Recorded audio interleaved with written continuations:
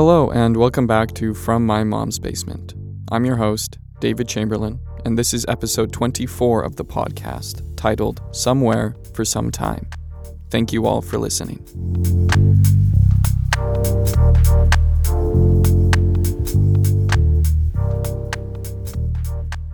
He reaches for the radio knob and then hesitates. He likes this song. Maybe he'll listen a little longer. The car's windshield is crowded by tree limbs and leaves it's impossible to see through. The rear window shows mostly the same thing, trees and tall grass. It took him an hour to find this place. For his purposes, it's perfect. Out here, 10 or 15 miles from the main road, he has some privacy. The song on the radio comes to a sad diminuendo and disappears. He takes a deep breath and flips the knob. Silence rolls in. Real, rural silence. There are birds in the trees somewhere, tweeting. This makes him sad. He fumbles with the door lock, struggling to pull the cylinder out of its little hole, finally yanks it free, and swings his door open. Cool air rushes in. It's some of that crisp, mountainous stuff that tickles your throat. Dry underbrush stands up taller than the car's floor and pokes inside the door's threshold. Wind cries through the trees. He tries to step out of the car, but is restrained by something and is forced back into his seat. Confused, he looks around and realizes that, in his excitement, he forgot to unbuckle his seatbelt. He laughs angrily, unclicks the buckle, and steps out of the car, his feet crunching against the dry foliage. Above him, the sky is clear, no meteorological activity to speak of, but there is an airplane, crawling through the sky some 6 miles above the ground, spinning a white thread across the blue void. He watches the plane, which is nothing more than a grayish speck, and then moves to his trunk. He takes out a roll of duct tape and a short length of garden hose, tucks the hose under his armpit, and slams the trunk shut again. Some birds scatter from a nearby tree. This frightens him and makes him start.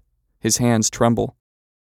He takes a deep breath and notices, for the first time, that he is crying.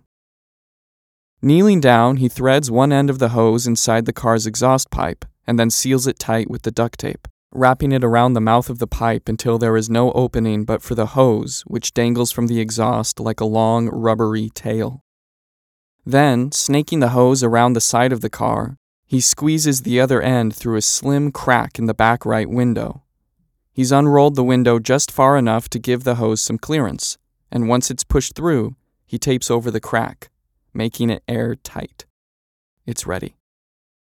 Before he gets back in the driver's seat, he takes a weird, sentimental stroll around the surrounding trees, attempting to appreciate God's green earth, the very same earth he is desperate to escape. Having never felt real gratitude a day in his life, this sentimental ritual is perverted and awkward. He stumbles around the underbrush like a lost child, unsure what to make of anything and everything. He doesn't know what is beautiful and what isn't. He's never bothered to figure out that kind of thing. He comes to a skinny pine tree and runs his eyes along its startlingly tall body. He pretends to like it.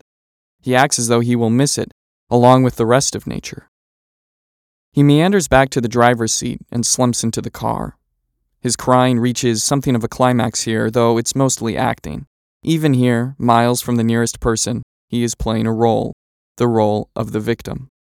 A victim who is suffering at the hands of himself. It's all some textbook display of pathological narcissism, or something akin to it. He has secluded himself, but feels anger towards his self-imposed seclusion. He wants people to see him, wants people to notice he is missing. He wants someone to talk to him, to care. But instead of calling someone up and starting a conversation, he's going to kill himself with his car's exhaust. That'll show him. This is what happens when you ignore important people. Yeah, this is what happens. Letting his anger boil all ugly and swirling into his chest, he slams the driver's door shut and starts his car. Things are normal at first. The engine shudders to life and the AC hums in an off-key harmony with the motor. But the AC needs to be off. No fresh air. He clicks off the AC and closes his eyes. Grimy and coarse and smelling like the color of charcoal, car exhaust starts to pour into the car. It's barely noticeable at first, like the smell of smoke coming from a nearby campfire, but within moments it becomes an unbearable cloud of toxins. Keeping his eyes closed, he starts to cough. In all his mock suicides, he hadn't imagined himself coughing. He imagined himself going out peacefully and still, like a sedated hospice patient. But now his eyes are watering and his throat is on fire. Even still, he keeps his eyes shut, letting the tears roll down his cheeks in long, glossy streaks. Each breath becomes more labored and less effective.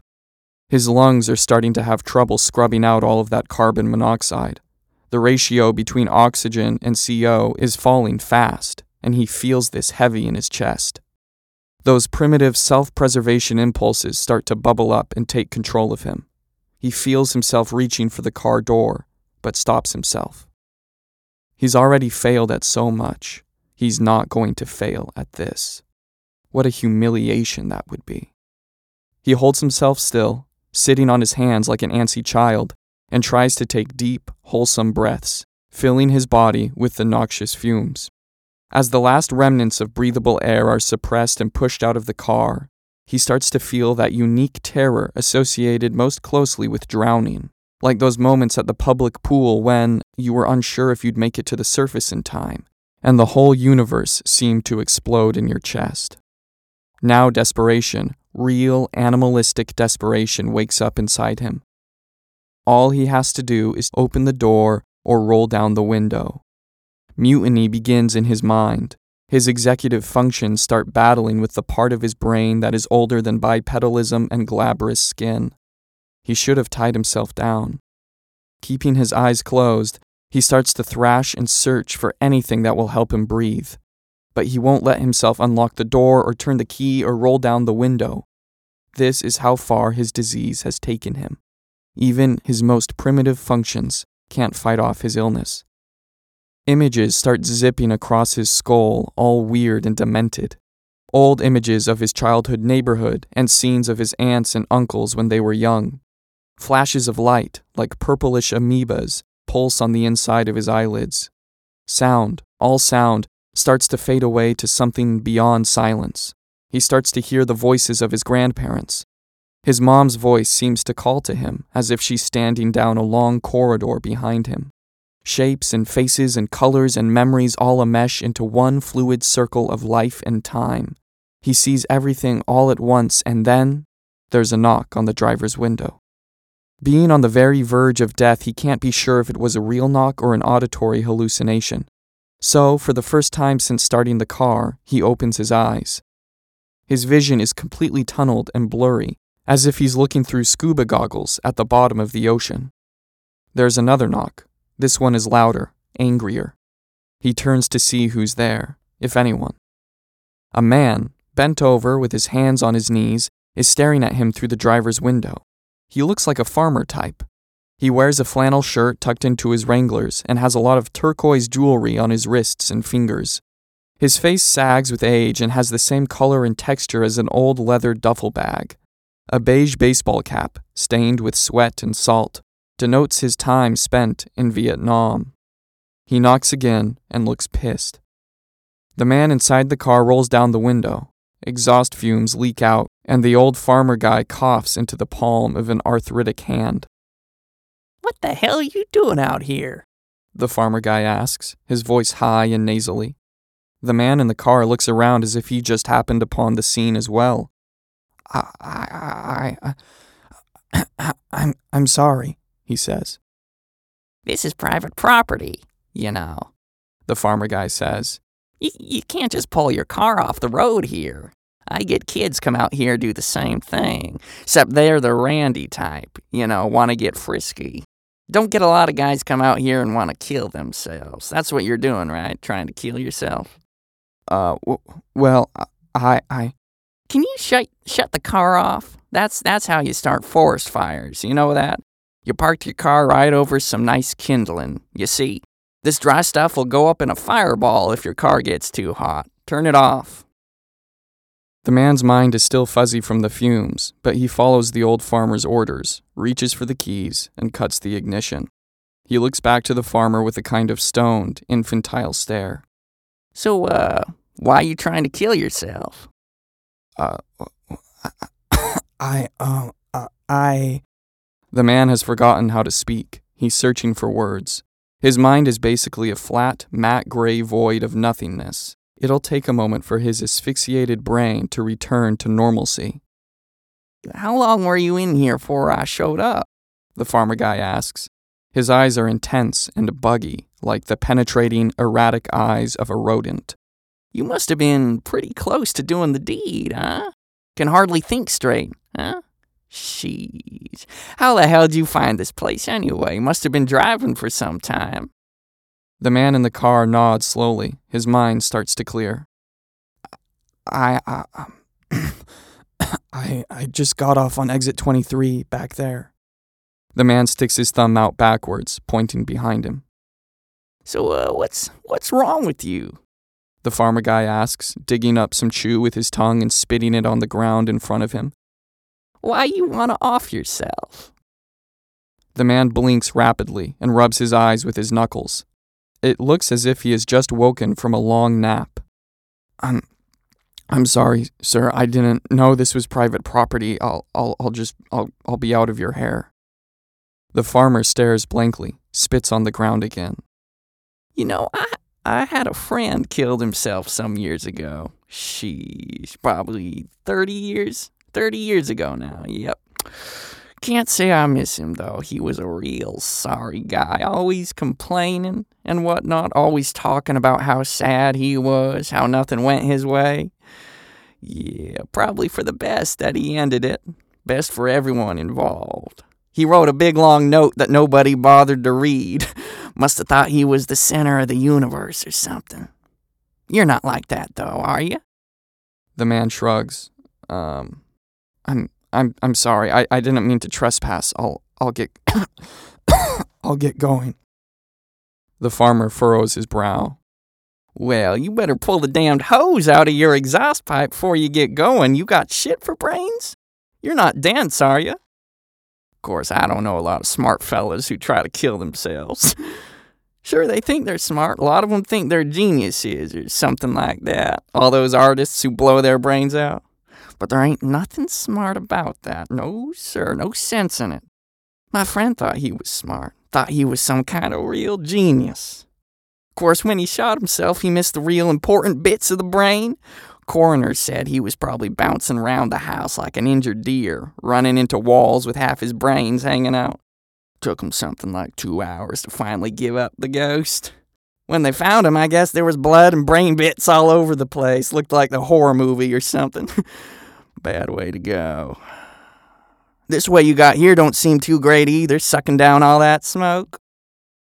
The man in the car shrugs again. Lucidity is returning to his mind. Reality and the ugly consequences of his suicidal escapade come into full, high-definition view. He can't believe what he almost did. Tears burn his eyes. This was all some kind of mistake. Let me pull the hose out and I'll be on my way. Well, now hold on, the farmer says. You didn't answer my question. Why are you trying to kill yourself? The man in the car coughs. I should go. I'm sorry. Oh, come on, you can tell me. Sir, the man in the car says, I really, I'm not in... That's not something you just ask someone. It's all personal. And the farmer laughs. Oh, personal? Personal? Well, if it's so damn personal, why'd you have to bring it onto my property? Should have kept it to yourself if it was so personal. Should have hung yourself from your ceiling fan or something, not come out here. The farmer laughs some more and lifts his hat in order to scratch and smooth out his white cobweb hair. Are you from the city? The man in the car nods and squeezes his eyes closed. A blistering headache has erupted right above the bridge of his nose, a pain so acute and localized he can't keep his eyes open. This is his brain punishing him for depriving it of good oxygen. Yeah, I'm from the city. Yeah, the man in the car says, rubbing his eyes with his thumb and forefinger. Well, the farmer says. That right there's enough to make anyone want to kill themselves. The man in the car clears his throat. I don't know, he says. I don't really want to talk about it. The farmer laughs. You're a real bizarro kind of person, ain't you? Why would you try to do something you don't want to talk about? Shouldn't that clue you into not doing it in the first place? That's a real weird thing to do, if you ask me. The man in the car is done conversing. The adrenaline buzz and mind fog have left, and he's returned to his usual state of ornery depression. He grunts and opens his car door. The farmer guy straightens up and steps back, putting his weathered hands on his fat waist. Let me get the hose out of the exhaust and I'll leave, the man says, stepping out of the car. Ooh, the farmer chuckles. You're a real serious feller, huh? The farmer puts on an exaggerated frown. Can't ever smile, can ya? Gotta take things real serious now. Ooh-wee, you are a miserable little child. The man waves the farmer off and walks around to the back of his car, intent on dislodging his suicide contraption and leaving this rural landscape. The farmer follows him around the car like an interested canine. He moves from side to side as he walks, like a stiff doll unable to actuate its knee joints. He watches as the man kneels down and begins to unwrap the duct tape from the exhaust. Now what kind of ugly car is this? The farmer asks. The man pauses his dismantling and sighs. Can you please leave me alone? This is a Ford, right? The man nods. Yeah. Now that is an ugly, ugly car, the farmer says. Me, I drive a Ford too, but it's a hell of a truck. That's really cool, the man says, annoyed and indignant. Why, you weaselly little son of a bitch, the farmer growls. I'm sorry, am I inconveniencing you or something? I'm so sorry. I'll get out of your hair, yeah. I'll leave you alone. It's not like you just drove onto my property and tried to kill yourself. What a miserable ass thing to do. I would have been the sorry sucker who'd have to deal with your rotten corpse, too. Sheesh. What if I came out here 5 minutes later? What then? I'd have a dead guy to deal with, you pathetic little booger. You don't think about nothing but yourself. And that's what got you here in the first place, thinking of only yourself. You. I'm sorry, the man yells, turning to look up at the farmer, his face red. I'm sorry. This was a mistake. I'm trying to leave. I've apologized. I'm in a fragile state, and I'm asking you, please leave me alone. The farmer folds his saggy arms around his chest and runs his tongue along his lower teeth, forcing out his bottom lip. He watches as the man removes the hose from the exhaust pipe and yanks the other end from the back window. Well, if I leave you alone now, how am I supposed to know you ain't gonna just try to kill yourself again? How do I know you ain't gonna drive your car off a cliff or something? The man, now holding the length of hose in his hands, pauses and stares directly at the farmer for the first time. Well, the man says, I guess you won't know, but that's not really your problem, is it? Well, it is now, boy, the farmer yells. Now I got you on my conscience. If I read in the paper that some young man put a bullet in his head or jumped off a bridge, I'm gonna feel real beat up about it. I'm invested in your life now. The man laughs and shakes his head. Invested? He asks. How are you invested in my life? Well, seeing as I just saved it, I think God has a plan for us. He wanted me to intervene, you see. Intervene. The man says, feigning intrigue.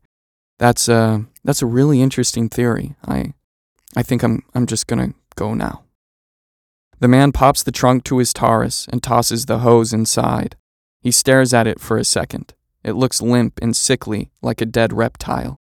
He's eager to hide the instrument that almost caused his own death.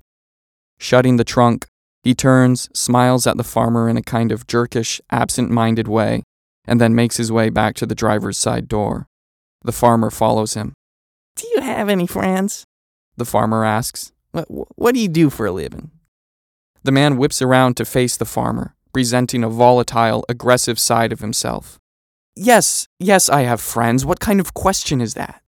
But they ain't real friends, right? They're just like casual friends, the kind of friends you can't poke fun at. I don't know, the man says, fiddling with his keys. I have friends. I do. What do you do for a living? The farmer asks again. The man starts to cry. He sits down in the driver's seat, his legs hanging out of the car, and starts to really sob, hands on his face and everything. It's the kind of crying that makes the farmer feel kind of embarrassed. He doesn't know if he should comfort the man or not. Do you need to go to the hospital or something? The farmer asks. The man lifts his head from his hands and looks at the farmer through glassy eyes. His cheeks are flushed and shiny from smeared tears. Why would I need to go to the hospital? The farmer shrugs and fiddles with some of his jewelry. Well, I don't know. Ain't that where guys like you gotta go? Don't you need to go to the loony bin? The mental hospital so they can strap electrodes on you and shock you back to your senses? No, the man says, flat and sure. He wipes some snot from his nose and clears his throat. No, that's not what I need. I'll be okay. I'll be okay. Thank you. Thanks. I gotta go. The man brings his legs inside the car and slams the door shut, effectively cutting off communication between him and the farmer. The farmer doesn't move. He watches. The man puts his keys in the ignition and starts the car. The engine stutters to life. The man feels a cold shiver run up his back. Now every time he sits in his car, every time he turns the ignition, every time he hears the engine come to life, he'll think of the day he tried to suffocate himself. He shakes this thought away and slides the gear shift into reverse. But before he can pull out of the grassy outlet and back onto the road, the farmer knocks on his window. The man frowns, wipes his tear-burned eyes, and rolls down his window just a crack. What? The man asks. I'm trying to go. The farmer leans in close to the crack in the window, making sure he can be heard. A bashful grin crosses his face. Listen, says the farmer. I know we ain't friends or nothing like that. I know I don't know you from Adam, and you got your own life going, but you gotta understand I do believe in things like fate and whatnot. I do believe in these things. And listen, if you ever get feeling this way again, I want you to know that you can call me. You'd be doing me a real favor if you called me up. Yeah. I understand things can get a little rough sometimes. Sure. I think sometimes all a guy really needs is somebody to talk to about this stuff. Sometimes this stuff is hard to talk about. So, I want you to know you can talk to me anytime, day or night. I ain't working much anymore. I don't got a lot going on. The farmer pats his pockets and pulls out a wrinkled receipt from his back pocket, spreads it out flat on his thigh, pulls a pen from his breast pocket, and scribbles a phone number across it. Here, he says, threading the receipt through the crack in the window. This is my number. I got a cell phone on me all the time. All the time. You give me a call. Yeah. You'll get feeling better. These things pass. Trust an old man like me. These things, they pass. It all blows away after a time. Carried off like smoke on the wind.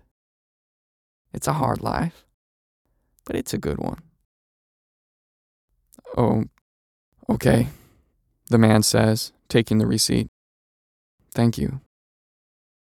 The farmer smiles and nods and steps away from the car, allowing the man to leave completely unimpeded. And so the man does. He steps on the gas and backs away, and within seconds is on the road, moving out of the farmer's sight. The man, still depressed, still sick, still hopelessly self-obsessed, drives away now with the crinkled receipt sitting on his lap. He isn't sure if he'll be okay. He isn't positive he won't try something stupid again, But there is something to this receipt. Yeah, there is something there. There is some warmth there, and maybe some goodness, and maybe some hope. To the man, it has less to do with the farmer himself, and more to do with the notion, the action, the kindness displayed. There is love in that receipt, some kind of weird, strangerly love that is not based on anything other than a farmer's love for humanity, his love for a perfect stranger. This will be enough, the man thinks. This will be enough to keep him going somewhere, for some time. Yes, this will be enough.